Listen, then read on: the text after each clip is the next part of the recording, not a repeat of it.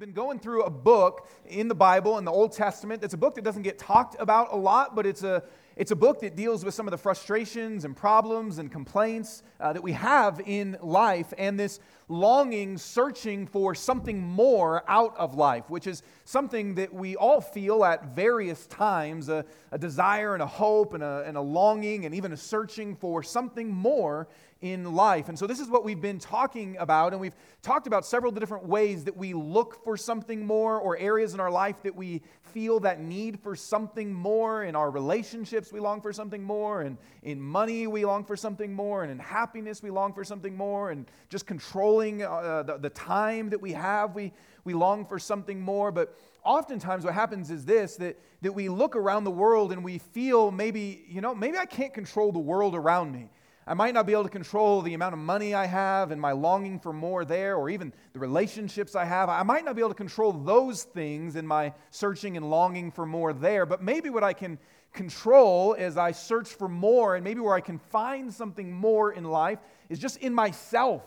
That if I can experience internally something more, then that's where life will experience more fulfillment and more joy, if internally I can feel some of that.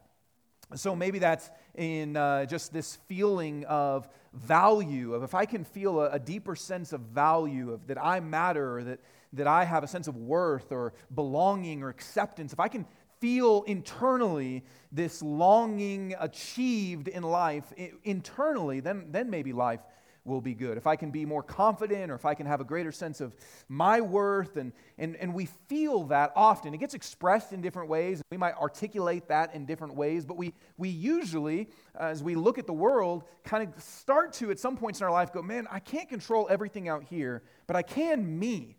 If I can be better, if I can know more, be wiser, or be a more loving person, or grow in different ways and improve my learning or my emotions or my morality, or just if I can improve myself, maybe I'll find kind of something more in life that I'm looking for.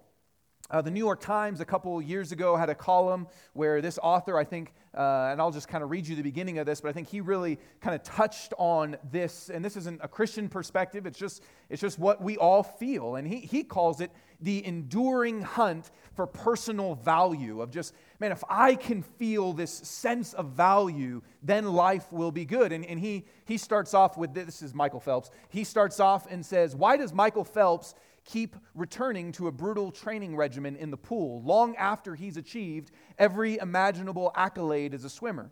Why do men who have earned hundreds of millions of dollars, even billions, work relentlessly to earn even more long after it could possibly make any material difference in their lives? I love this one. Why does a substantial group of politicians with no remote chance of being elected president feel compelled to traverse the country campaigning 18 hours a day for more than 2 years? He says, why is it that we do these things? And obviously you know by the headline why he says. And then he says, as little as these varied people have in common, their shared core hunger is for value.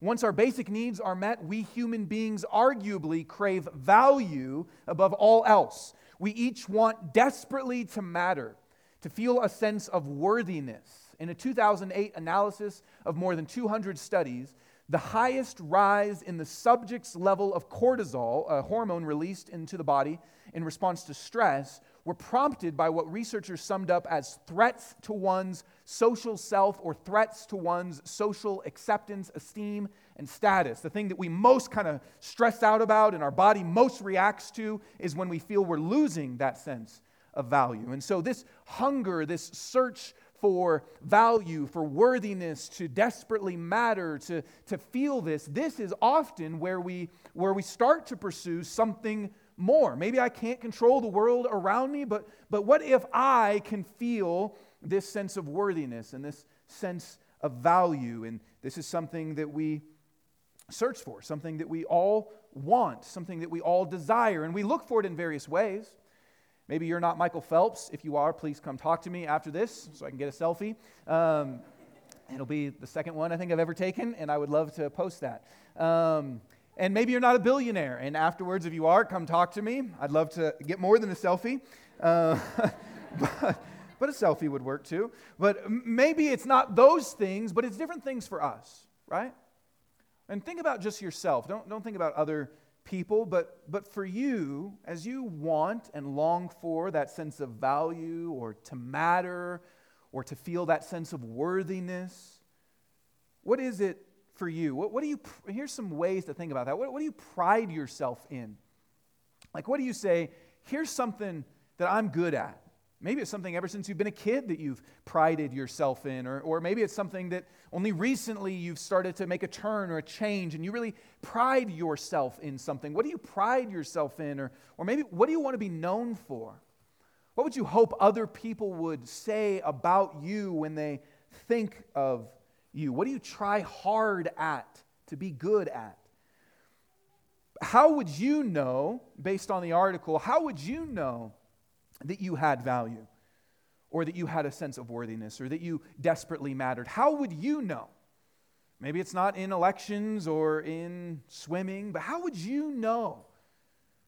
How would you know, man, I feel value. I feel like I matter. I feel like I'm good. I feel like my existence is good. How would you know that?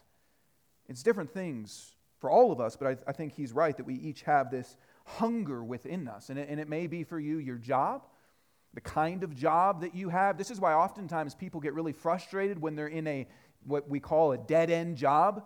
It's not so much just that we don't like the actual work, although that can be the case, but it's often, man, I don't feel valued in this job.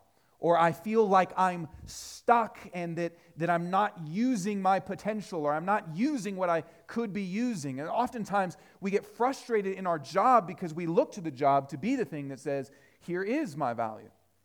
Or it might be not our job per se, but our work ethic. Maybe for you, something that you go, this is how I feel value. This is how I know that I'm somebody that matters. Or this is what I feel really proud about myself in, is my work ethic. I'm the kind of person that works hard. Whatever I do, I put my mind to it. I work hard. And that's something, maybe for a long time, maybe that got passed down from parents or grandparents, and you really feel a sense of pride of, man, I have a strong work ethic. Or maybe it's the kind of friend you are, that you feel like, man, I'm a good friend. There's not a lot of great friends out there, but I'm a good friend. And that's something that I want to be known for. That's something that I want to be seen as. That's something that I really pride myself in, is I'm a good friend. Or maybe it is money, as the author mentioned in his article of, man, I will feel a sense of worthiness if I am able to kind of work hard and get to a certain income level. Or maybe it's the kind of parent you are. That you maybe, and a lot of times if you have bad parents, it's even more so overreactive that you feel like, man, I want to be the kind of dad that my dad wasn't to me. I want to be a good dad. Or I want to be the kind of dad, or maybe it's the opposite. Your parents were really great parents and you want to match up to them. My mom was great. I want to be a great mom. And I pride myself in loving my kids and pouring myself out for my kids and putting them above me. And that is a lot of where my value comes from, is I know I'm a good mom, or I'm a good dad, or I'm a good husband, or I'm a good wife, or maybe just your beliefs or your religious ideology. It can be all sorts of different things. It can be even a sense of discipline. It can be a sense of discipline of knowing, man, I matter and I've got value and I feel a sense of worth because I'm the kind of person that's disciplined. My yes is yes, my no is no. I get things done. Or the opposite, I'm relaxed. I don't get things done, and I feel great about it. Everybody around me is so stressed and I'm relaxed. We all want this. We all hunger for this sense of value and to matter and to feel a sense of worthiness. And we look in various things for this. The Bible's word for this is righteousness. This feeling that we are right, that we are good, that we are okay, that we have value, that our existence is justified, that we matter in some ways. That's the Bible's language for this. And as we look at the next part of this book in Ecclesiastes, he's going to say this, and we'll talk about it, but he's going to say that if we are hungering and searching for value, ultimately it's vanity. which is to say, as he has said about so many other things, ultimately, it doesn't work. It runs out if we're searching for finding more in life, in searching for our righteousness or our value in things. He says it's vanity. And we'll talk about a few things today. We'll talk about what happens when we search for these things. What happens when we have this hunger, as the author said? What happens when we are searching after these various ways? And why they often frustrate us, and if it's possible to find that. If it's possible to find the value and the sense of we matter. If it is possible to find that. So we'll talk about these. Talk about these three things. And so let's begin with this, Ecclesiastes 7:15 through 29. And I'll read the whole thing, and then we'll talk about it. He says this, "In my vain life, I've seen everything. There's a righteous man who perishes in his righteousness, and there's a wicked man who prolongs his life in his evil doing. Be not overly righteous, and do not make yourself too wise. Why should you destroy yourself? Be not overly wicked, neither be a fool. Why should you die before your time? It is good that you should take hold of this, and from that withhold not your hand. For the one who fears God shall come out from both of them. Wisdom gives strength to the wise man more than 10 rulers who are in a city. Surely there is not a righteous man on earth who does good and never sins. Do not take to heart all the things that people say, lest you hear your servant cursing you. Your heart knows that many times you yourself have cursed others. All this I have tested by wisdom. I said, I will be wise, but it was far from me. That which has been is far off and deep, very deep. Who can find it out? I turned my heart to know and to search out and to seek wisdom and the scheme of things and to know the wickedness of folly and the foolishness that is madness. And I find something more bitter than death. The woman whose heart is snares and nets and whose hands are fetters. He who pleases God escapes her, but the sinner is taken by her. Behold, this is what I found, says the preacher, while adding one thing to another to find the scheme of things, which my soul has sought repeatedly, but I have not found. One man among 1,000 I have found, but a woman among all these I have not. See, this alone I found, that God made man upright, but they have sought out many schemes." So this search for righteousness, what happens as we seek to be righteous? And again, that's the Bible's word for the idea of this search for value and for worthiness and for to matter and all those different things that we have. To know I am right, I'm okay, I'm good. What happens as we seek to be righteous? And here's how he intros his conversation around this. He says, look around the world. And he says, when I look around the world, you know what I see? Because I see good people, and we've all seen the same thing. I see good people that die. I see righteous people and wise people that say, I want to live a good life, and they die young. They die young. I mean, all you got to do is open up the news, and every single week there's some tragic, horrible story about some good person, by all accounts, that dies, some tragic, horrible death at an early age. And those can be people that we go, man, they had so much going for them, or they had so much future ahead of them, or man, if it's students, they were good at their, in their class, and everybody liked them, or man, this person was the best mom, or the best dad, or they were always serving others or giving to others, and they die. A good person dies at a young, early age. I saw something in the news, I think a couple days ago, about some gal high school student who was loved by everyone, and I'm not going to say everything that happened, but horrible. I see some kids in the room, so I'll stop. But bad stuff. And then there's people that are evil, that do evil things, that live to a long age.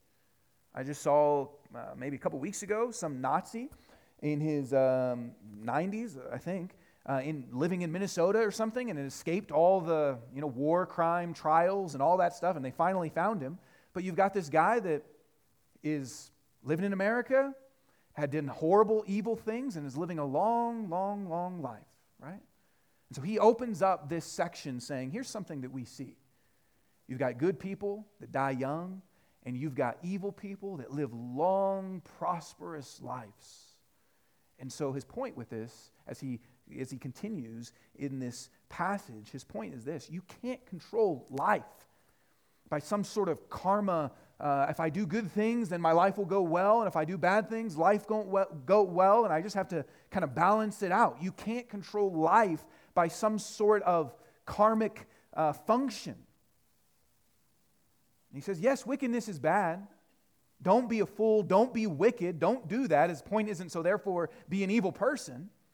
He said, wickedness is bad, but if you think, and if you and I think that we will find something more, that we'll find and feel fulfilled and satisfied, and life will go well if we seek to just better ourselves and achieve whatever thing it might be, being a good friend or being a good wife or being a good husband or being a good worker or having a hard work ethic or being disciplined or being relaxed or being open-minded or having the right beliefs or whatever it is. If we think, man, life will go well for me if I pursue these things that we would call self-righteous in some ways, he says, you're wrong.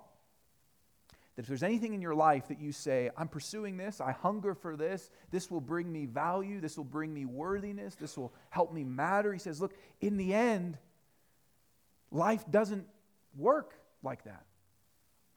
And he's not saying be bad, but he says don't be overly righteous and don't seek to be overly wise. And he's not saying so find some medium. He's not saying so, during the week, kind of be righteous, and then on the weekend, be a freak. He's not saying that. Like channeling some ludicrous song or something, I'll let you fill in the rest of that. But he's not saying that. He's saying, look, if you pursue these forms of righteousness and value, that ultimately it will destroy you. That's what he says. He says it will destroy you. That when something becomes, this is what I have to have. This is my sense of, this is how I know I matter. This is my identity. This is my value. This is my worthiness. If you are pursuing those things as that for you, ultimately, he says, it will destroy you. That's important to listen to, right? If he says, look, don't be, and maybe you didn't expect to hear this at church, don't be overly righteous, don't be overly wise, or it will destroy you. That's probably not what we expect when we come to the Bible to say. But here's what he means when he talks about destruction, and we have felt this in different ways, haven't we? That it destroys us, and think about those things for you that you pursue as value. It destroys us in maybe we get tired and stressed. So it's very common these days for people to talk about, man, I'm burnt out, or man, I'm so stressed, or this stuff is, man, my life is kind of hectic or crazy. And what are we talking about when we're saying that? Well, maybe it just means we have a lot going on. But a lot of times it's stuff happening underneath that at the heart level. Like, why is it that so many people experience this burnout? Or why is it that so many people experience life as stress, life as pressure, life as just this kind of, oh man, everything's hectic right now? Why? You know why? Because if there's something that we are pursuing as this will give me value, this will give me worthiness, this will give me identity, this will give me righteousness, then it's tiring to pursue those things. It's the work that we have underneath the work. There's work happening underneath our work here. We may be working in our job. We may be trying to do good at various things. We may be trying to serve people. We may be trying to be a good friend. We may be trying to be loving. We may be trying to follow Jesus. All these different things. But underneath, there's this other work. This work for, I'm fighting for value. I'm fighting for my worthiness. I'm fighting for my identity. I'm fighting for my righteousness. And what ends up happening is we get tired, right? We get burnt out. We get stressed out. Because it's not just a thing that we're trying. We're not just trying to do a good job. We're trying to fight for our value, our righteousness. We've got this hunger, as the author said, this hunger for our value. And so we end up getting tired. Or it destroys us in that we find ourselves always comparing ourselves to other people. We find ourselves comparing ourselves to other people to see where we are, to see where we stand. See, if something is righteousness for you, if something is value for you, if something is identity for you, if something is worthiness for you, you will always find yourself comparing, usually in secret. You don't go up to somebody and go, hey, so can I compare myself to you for a second? Maybe you do. And you've reached a very far end over here, right? But it's usually in secret. But we find ourselves comparing ourselves to other people. And it's only in the thing, like, think about this. Who do you compare yourself to? You only compare yourself to people that are on the same sort of scale of value and worthiness, right? Michael Phelps would compare himself to other swimmers, not golfers. He doesn't care. Like, I don't compare myself to NBA players. I don't care. Like, and that would just be like, I would feel bad all the time, right? I can barely dribble. I mean, seriously, I can barely dribble. My little sister just started playing basketball. I think she's 14, and she, the usual questions if you're asking kids about their basketball. It's like, well, how many shots did you make? But I didn't ask that because I don't care. I was like, so, did you pick up the ball ever? Were you able to get a rebound? Because that's what matters, That's what people that are bad at basketball are like, well, I'm good at defense. That's what I always say. It's like, oh, I'm good at defense. Yeah. It means I can stand there and go like this. But anyways, so you compare yourself to people that are on the same scale. Right? I don't compare myself to NBA. I don't compare myself to people that know a lot about cars. But I compare myself to other pastors and how they're doing. And see, he says this. If you've got this sense of value out there somewhere, and the sense of worthiness out there somewhere, and the sense of righteousness out there somewhere, it'll destroy you. It'll destroy you because partially you may just totally get burnt out and tired because you're fighting for your identity. You're fighting for your worth. And that's a hard battle to fight for. But it may also destroy you because you're always comparing yourself to other people, which usually ends up we get jealous because we compare ourselves to people and they are further along than we are in whatever it is. We get jealous and, it's really popular nowadays to look at social media and say, oh, social media, that's fake. Everybody's putting their best foot forward and it's a lie and nobody's really that happy. And it starts to kind of sound really bitter, right? Like, nobody's that happy. That's a lie.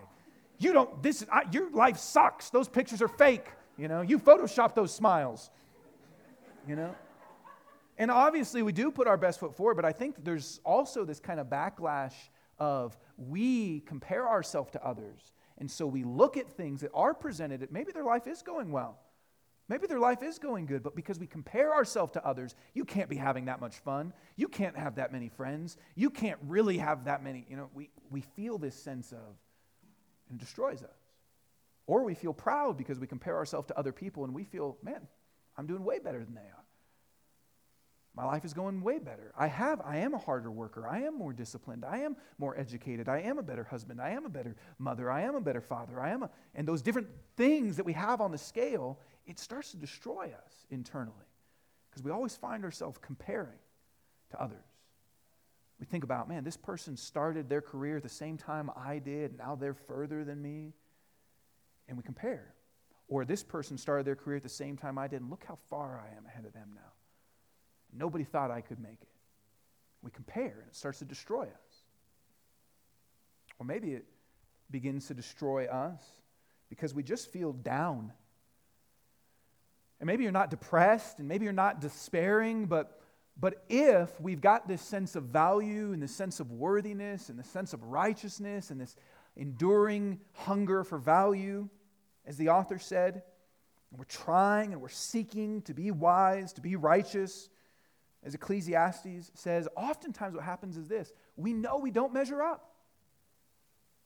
We know that we do not measure up.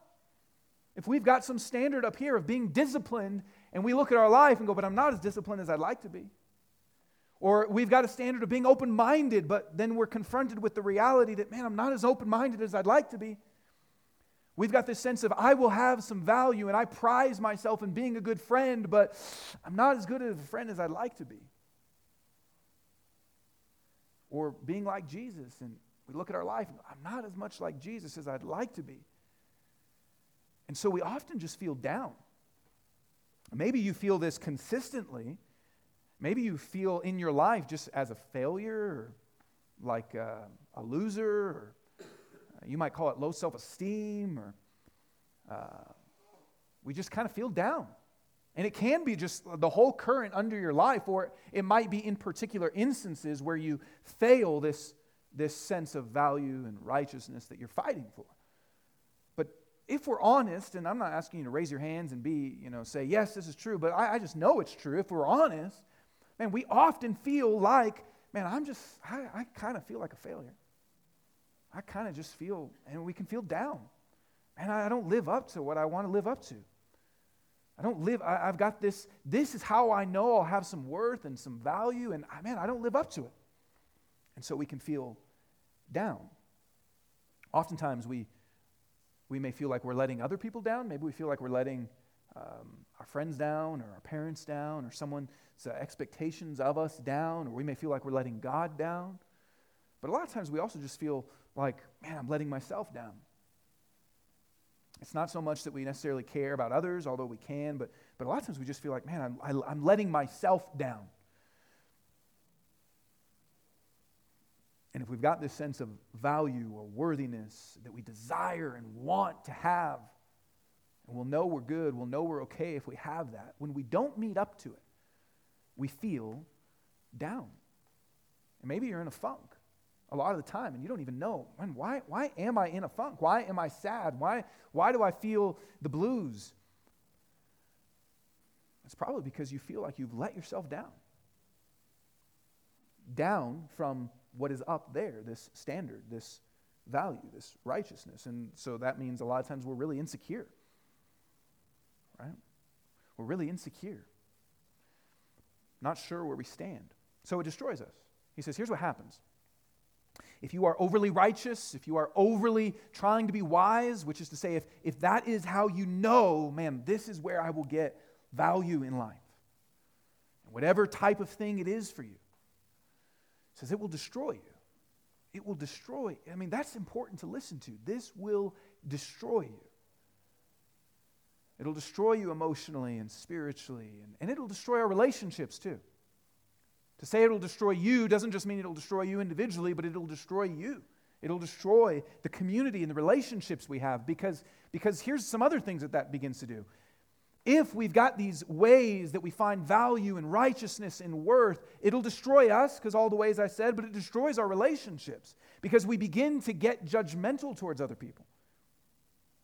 So much of our judgmentalism comes from, I've got this thing that to me is righteousness and value, and so I look down on others that don't have that. If this is my sense of righteousness, if this is my sense of worthiness, if this is my sense of value, then I have to begin to assess other people based on that. Because if I say, look, this is what matters in life, even though I'm talking about for myself, I begin to assess other people based on that. And we do this with all the different avenues that we find ourselves in. The more, here, this is important, the more something is of value to you, the more something is important to you, the more something is central to your identity, the more something is something that you would say, I pride myself in being good at this. So fill in the blank for whatever that is. I pride myself in being good at this, or I want to be good at this. The more that that's true, the more we judge others based on that standard and look down on others that aren't meeting that standard. This can be with something like all the different things I mentioned. It can be your open-mindedness and flexibility of life. That if you're the kind of person that says, man, I just kind of go with the flow and I'm not uptight and I don't have a stick in any places that it shouldn't be, and I just kind of, I'm relaxed. I'm relaxed. Then you look down on people that are uptight. You go, man, they're always stuck to their schedule. They're always pulling out their calendar. And look down on those people. And vice versa. If you're somebody who says, man, I live my life planned and organized and disciplined and I'm on time, and then you start to look down on people that are a little more loose, that are a little more organic, that are a little more disorganized or late. wicked. See, there it is. That's what happens. It's an illustration, a live illustration right here. Or if you're somebody that as a parent, you say, you know what, I'm the kind of parent that lets my kids just kind of I saw this documentary once of these kids, I think it's somewhere in Europe, and they like send these kids out into this crazy like junkyard with fires and all this stuff, and they're just like, it's this philosophy of, man, just let them explore and play, and I think it's really cool. I want to go play with them. And there's some parenting that's a little more like that, this self-exploration, and let your kids kind of run free and create their own boundaries and figure out life.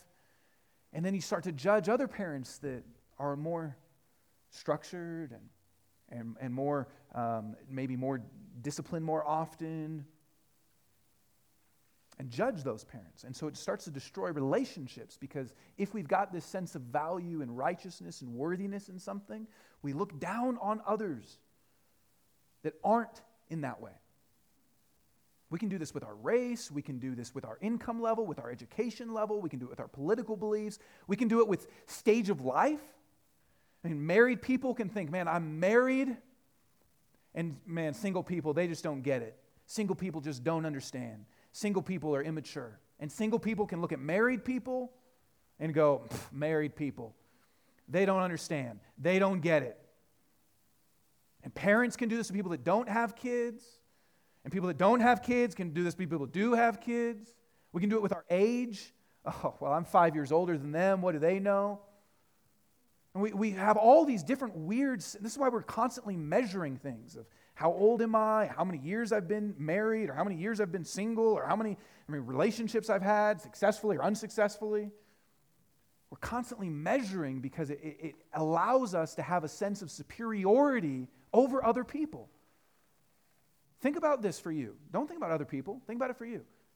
Who have you thought about, you know what, when they get to this stage, when they get to this level, then maybe they'll kind of shapen up a little bit. See, you're basing your value in something, maybe as simple as your age or your marital status or your education level, that then you can look down on other people. So it destroys relationships because it creates a judgmentalism. But it also destroys relationships. He mentions this specifically. He says, I love this. He says in verse 21, do not take to heart all the things people say. Do not take to heart all the things people say, lest you hear your servant, or someone you work with, or whoever it is, lest you hear your servant cursing you. Your heart knows that many times you yourself have cursed others.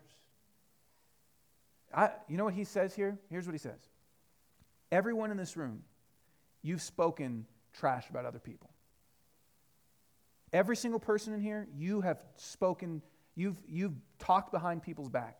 You've gossiped about people. You've said things bad about people that you wouldn't want them to know. Every single person in here. Me too. And every single person in here has someone say something about you behind your back.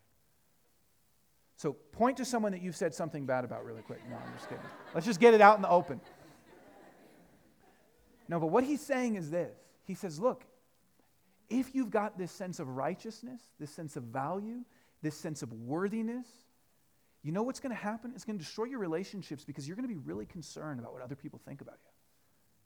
You're going to be really concerned about, and I love his kind of approach is just like, you know what? Yep, they might be talking crap about you, and you've talked crap about them, so let's just be real.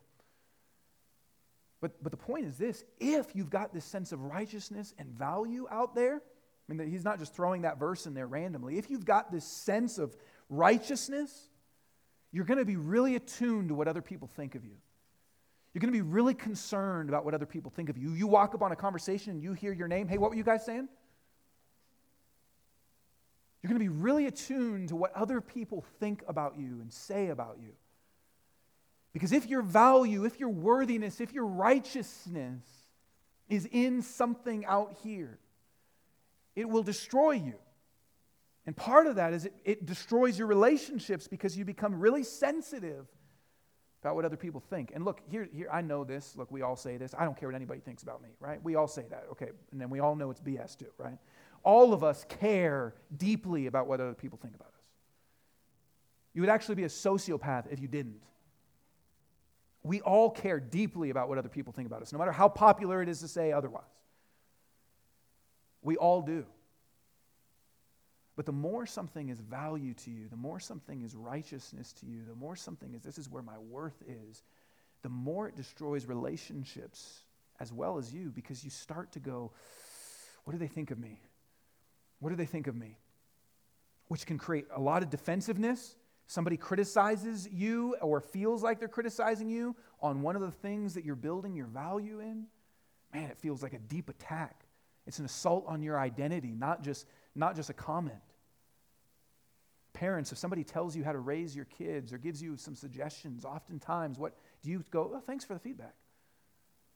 No. Really prickly, like, whoa, who are you to tell me what to do with my kids? Or maybe we need help. Or same thing, if you're somebody that really just anything in our life, anything in our life that we get feedback from, how to do our jobs or what we should do with even our Christianity. Hey, have you thought about kind of this way of relating to God? Or man, we get really prickly if something is our sense of value. Because it feels not just like somebody's giving a suggestion, but that they're attacking our worth. If somebody's attacking your worth is what it feels like. Someone's attacking your value. And so it starts to harm our relationships because we get very defensive. And so we do exactly what happens in this passage where we go, what did they say about me? I heard them saying something about me. What were they saying about how I do my job or how I raise my kids or how I handle my marriage or how I live my life with God? And that's none of their business, and who are you to judge me? And we have all those comments that say, don't ever interfere with this because we don't want our value affected. We don't want our worth affected, which is also why we so often say, I don't care what anyone thinks about me. It's like, well, if we're saying that so often, then it probably reveals we really care about what other people think about us. It destroys our relationships, which oftentimes means that we actually seek out really shallow relationships. Only people that make us feel good, only people that are like us, only people that won't ever confront our basis of value and righteousness. So here's what he says. He says, don't be overly righteous, be overly wise. Yes, don't be wicked. I mean, he wants to make that point too. Don't be wicked. And wisdom is good. Wisdom is better than 10, strong people in a city. So he says, yes, it's good. He wants to make sure everybody understands that. But he says we can have this pursuit of righteousness, this pursuit of wisdom, where we feel like if we have that, life will be good. I will have value. I will have worth. And he says it destroys us. It will destroy you. It'll destroy your relationships. It'll destroy the way that you hear other people around you. It'll destroy you. And so here's a question. Why does this craving for righteousness destroy us? And we talked about the different things that happen when we have this craving, this seeking, this, as the author says, enduring hunger for value. But why does that destroy us? And here's the answer. And he says this repeatedly. Here's the problem. We're not righteous. Here's the problem. We don't have the value that we are aiming at. That's the problem. So he goes through this and says, look, there's not one person on earth that doesn't sin and is not right and is righteous. He says there's not one person, there's not a righteous man on earth who does good and never sins. And you can boil that down to all the different ways. There's not a righteous person on earth that always does good at their job and never fails at it. There's not a righteous person on earth that is always a good friend and never fails at it. There's not a righteous person on earth that is always the kind of mom or dad or father or wife or husband or Christian or disciplined or relaxed or whatever. There's not one person on earth that always does good and never fails at it. He says, look, here's my conclusion at the end. He says, here's my conclusion. I've looked throughout all the earth, and here's what I've seen. Here's what I've seen. We create many schemes that God made us good originally, back when God created man and woman. God made us good. But we create many schemes over and over and over and over and over again. He says, look, maybe there's, he says, and he's talking autobiographically here. He says, look, I've found maybe 1 in 1,000 men that I think is a good person. And not any women. And that's not a statement that's true. That's his own experience. And Solomon was known to have 1,000 women, 700 wives, and 300 concubines. So obviously, he really didn't know what he was doing with women, right?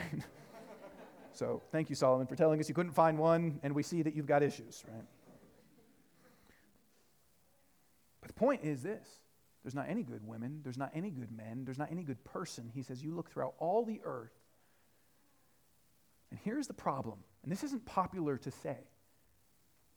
Here's why the craving for righteousness or worthiness or value destroys us. Because we'll never be able to reach it. We'll never be able to attain it. We'll never be able to have it. If you say, here's what I really prize about myself, I'm a good friend, you will always fail at being a good friend. There will be times in your life that you totally blow it at being a good friend. And if you say, man, you know what? Here's how I know that, here's what I really love about my life. Here's what I really prize. I'm a good pastor. Man, I am going to blow it at being a pastor. And if you say, man, it's this thing or that thing, or you're going to, parents do this all the time. Or parents feel like, man, for me, all I ever wanted was to love my kids and invest in my kids. And then a lot of times what happens is their kids grow older and they turn back to them and say, you were never there for me, and they're like, what? All I ever did was for you. And it can be crushing to them. Because that's where they've built their value and their worth. You've probably had some of these conflicts with your parents. He says, here's why the craving for righteousness destroys us, because we will never be able to attain it. Here's why you feel down. Here's why you feel stressed out. Here's why you feel burnt out. Here's why sometimes you have to numb and distract yourself from other things. And here's sometimes why you don't even try at things, because you don't want to fail. Because the craving for righteousness destroys us because we're not righteous. We fail in many ways to live up to our own standards. I'm not even talking about other people's standards, but your own. We fail in many ways to live up to our own standards. We fail in many ways to love people the way we want to and know we should. You see, why does it destroy us? He says, here's why. If you are trying to be overly righteous and overly wise, and that's where you'll find value and worthiness, and you've got that hunger in you, like the author says, if that's there, you know why it's going to destroy you? Because you'll never be able to reach it. No matter what it is up there, you will never reach it. And so it destroys us. It destroys us in all the different ways that we talked about, and it destroys our relationships in all the different ways that we talked about. So here's the final question. Can we experience the value that we're looking for? Can we ever experience that? If we've got these different ways that we set up and they fail us and we fail them and we don't live up to our standards and so we feel down or we feel stressed or we feel burnt out, can we experience the value that we're looking for? And if so, where would we find that? Where would we find that? And here's the thing. We all know that this is a problem. We all know it's a problem. That's why the author of the New York Times column is able to point that out without any reference to the Bible. We all know this is a problem. We all know that this search for value or worthiness is an issue that we face. And usually the answer given of where to find the value outside of the Bible, usually the answer given for that is basically these two things. Who cares what other people think about you? Which is why we say that so often. Who cares what other people think about you? Who cares what other people's standards are for you? Who cares what other people say about you? That doesn't matter. Here's what matters. What matters is what you think about you. So usually when we say, where can I experience the value that I'm looking for? Usually the answer given is this. Doesn't matter what other people say. Look within. Doesn't matter what other people's thoughts are of you. It doesn't matter what other people say about you. You are special. You are smart. You are beautiful. You are a good friend. You are worthy. You are valuable. That's usually the answer that's given. So we all know that this is a problem, that we hunger for this value, that we search for this value, that we don't meet this value. This is why there's so much talk about low self-esteem and all these different things. We all know that that's a problem. Can we experience it? The answer given is usually this. It doesn't matter what other people say. It matters what you think. Tell yourself the truth about you.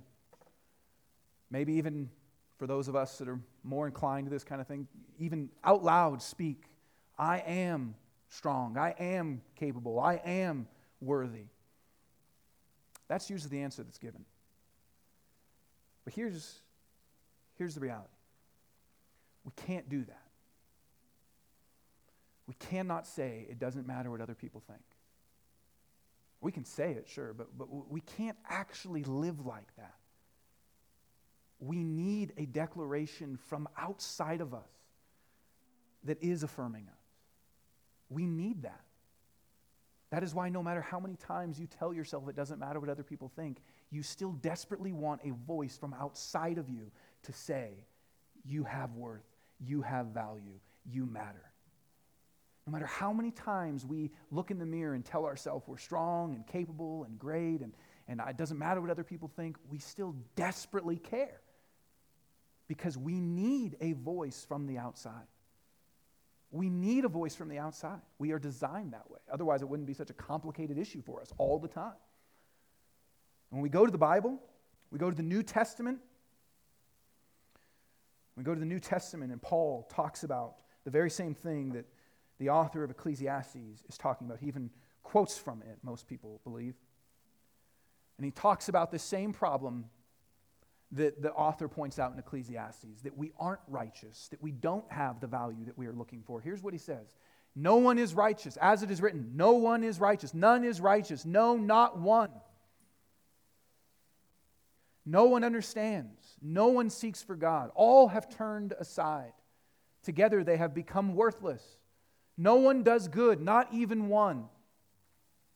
Their throat is an open grave. They use their tongues to deceive.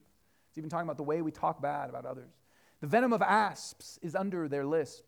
Their mouth is full of curses and bitterness. Their feet are swift to shed blood, and their paths are ruin and misery. And the way of peace they have not known. And he points out one of the same things that the author says of Ecclesiastes. There's no fear of God before their eyes. So he says, look, the same thing that Ecclesiastes said, here's the problem. No one is righteous. No one does good. No one meets the standard of righteousness. And we do these things that break relationships. And we don't fear God, which is to say to revere Him above all else and value Him above. We don't do that. Now we know that whatever the law says, and he's talking about the Old Testament that God had given, the law God had given to His people, Israel. Whatever the law says, it speaks to those who are under the law so that every mouth may be stopped and the whole world may be accountable to God. For by works of the law, no human being will be justified in his, that's God's sight, since through the law comes knowledge of sin. He says, look, when you read the Bible and the different things it says of how to love people and be a good friend and all these different things that we want our value in, to work hard, all these things, he says, our mouths have to be stopped. Because we have to go, whoa, I stand guilty. And that we are accountable to God. You read the law, the Bible, the Old Testament, and knowledge of sin comes. Because you read about things like, hey, love your neighbor as yourself. And you go, oh, as soon as I read that, I realize that I am sinning. Be compassionate. As soon as I read that, I realize I'm not as compassionate. But then here's what he says. Here's this outside voice that we long for. But now the righteousness of God has been manifested apart from the law. Although the law and the prophets, that's the Old Testament, bear witness to it. They talk about the righteousness of God. But it's come now apart from that. The righteousness of God through faith in Jesus Christ for all who believe. For there is no distinction, for all have sinned, again as Ecclesiastes says, and fall short of the glory of God, and are justified, that's made right, that's given that value, that's given that worth, that's made okay, and are justified by His grace as a gift through the redemption that is in Christ Jesus. So here's what he says. Can we experience the value that we are looking for? You know what he says? He says we're all guilty. This is the problem. This is why the craving, this is why we search for it and it doesn't fulfill. This is why, because we aren't righteous. He says, here's the answer. Here's how you can experience it. Jesus gives you His worth. Jesus gives you His righteousness. Jesus gives you His value. See, instead of seeking it and earning it, and if I do these things, then I will have it, instead of even saying it doesn't matter what other people think about me, it just matters what I think about me, he says, no, here's the reality. It doesn't matter what other people think about you. It doesn't matter what you think about you. Because the reality is this, you are broken. All of us. We aren't righteous. We do fail. We don't live up to it. He says, but here's something good. Here's something good news. Instead of you earning it, Jesus gives you a gift of His righteousness.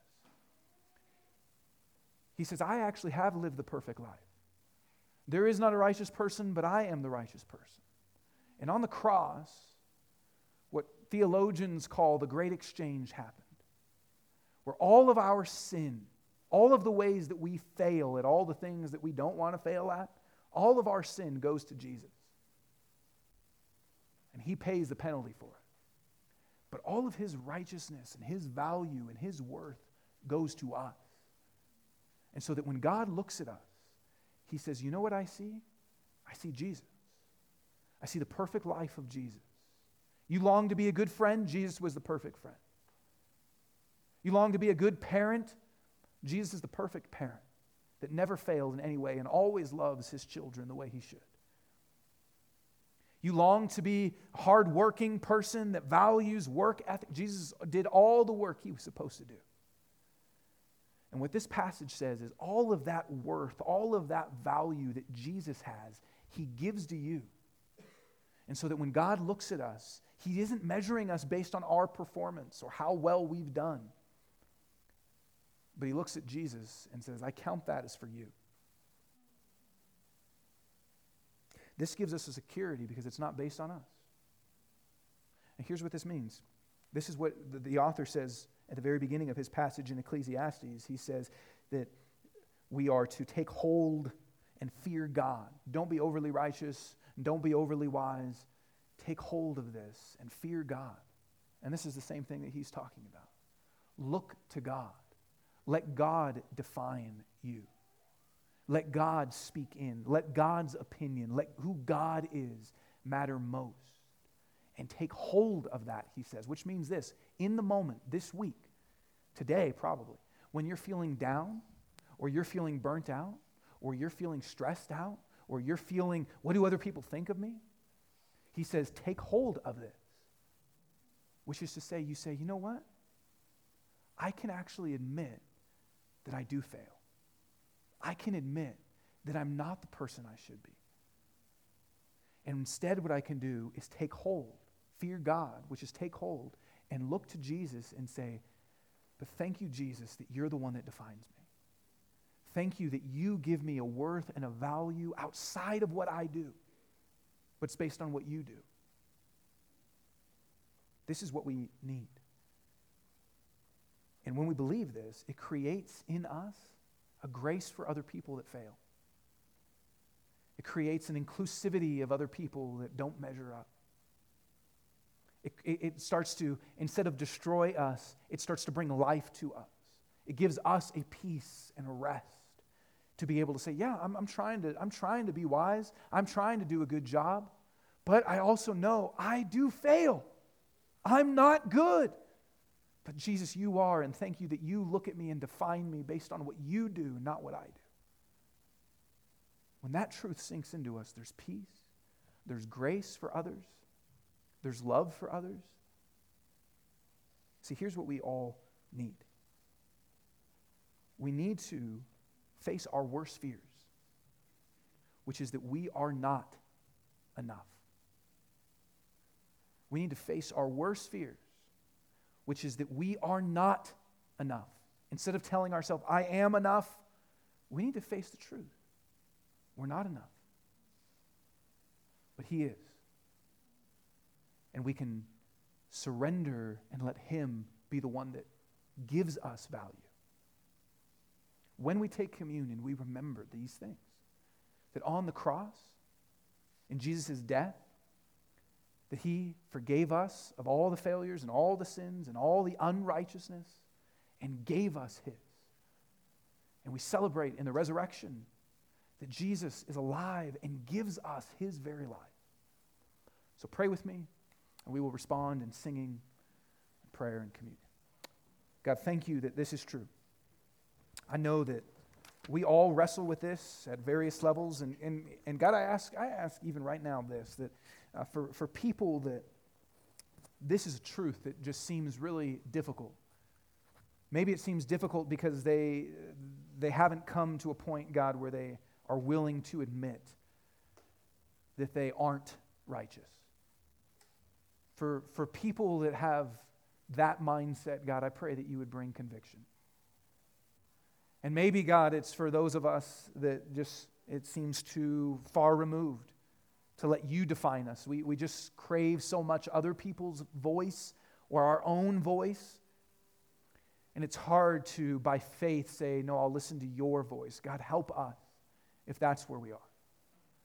To, by faith, receive Your righteousness for us. And so I ask this, God, and as we pray and take communion and sing, let these truths fill our hearts in new ways.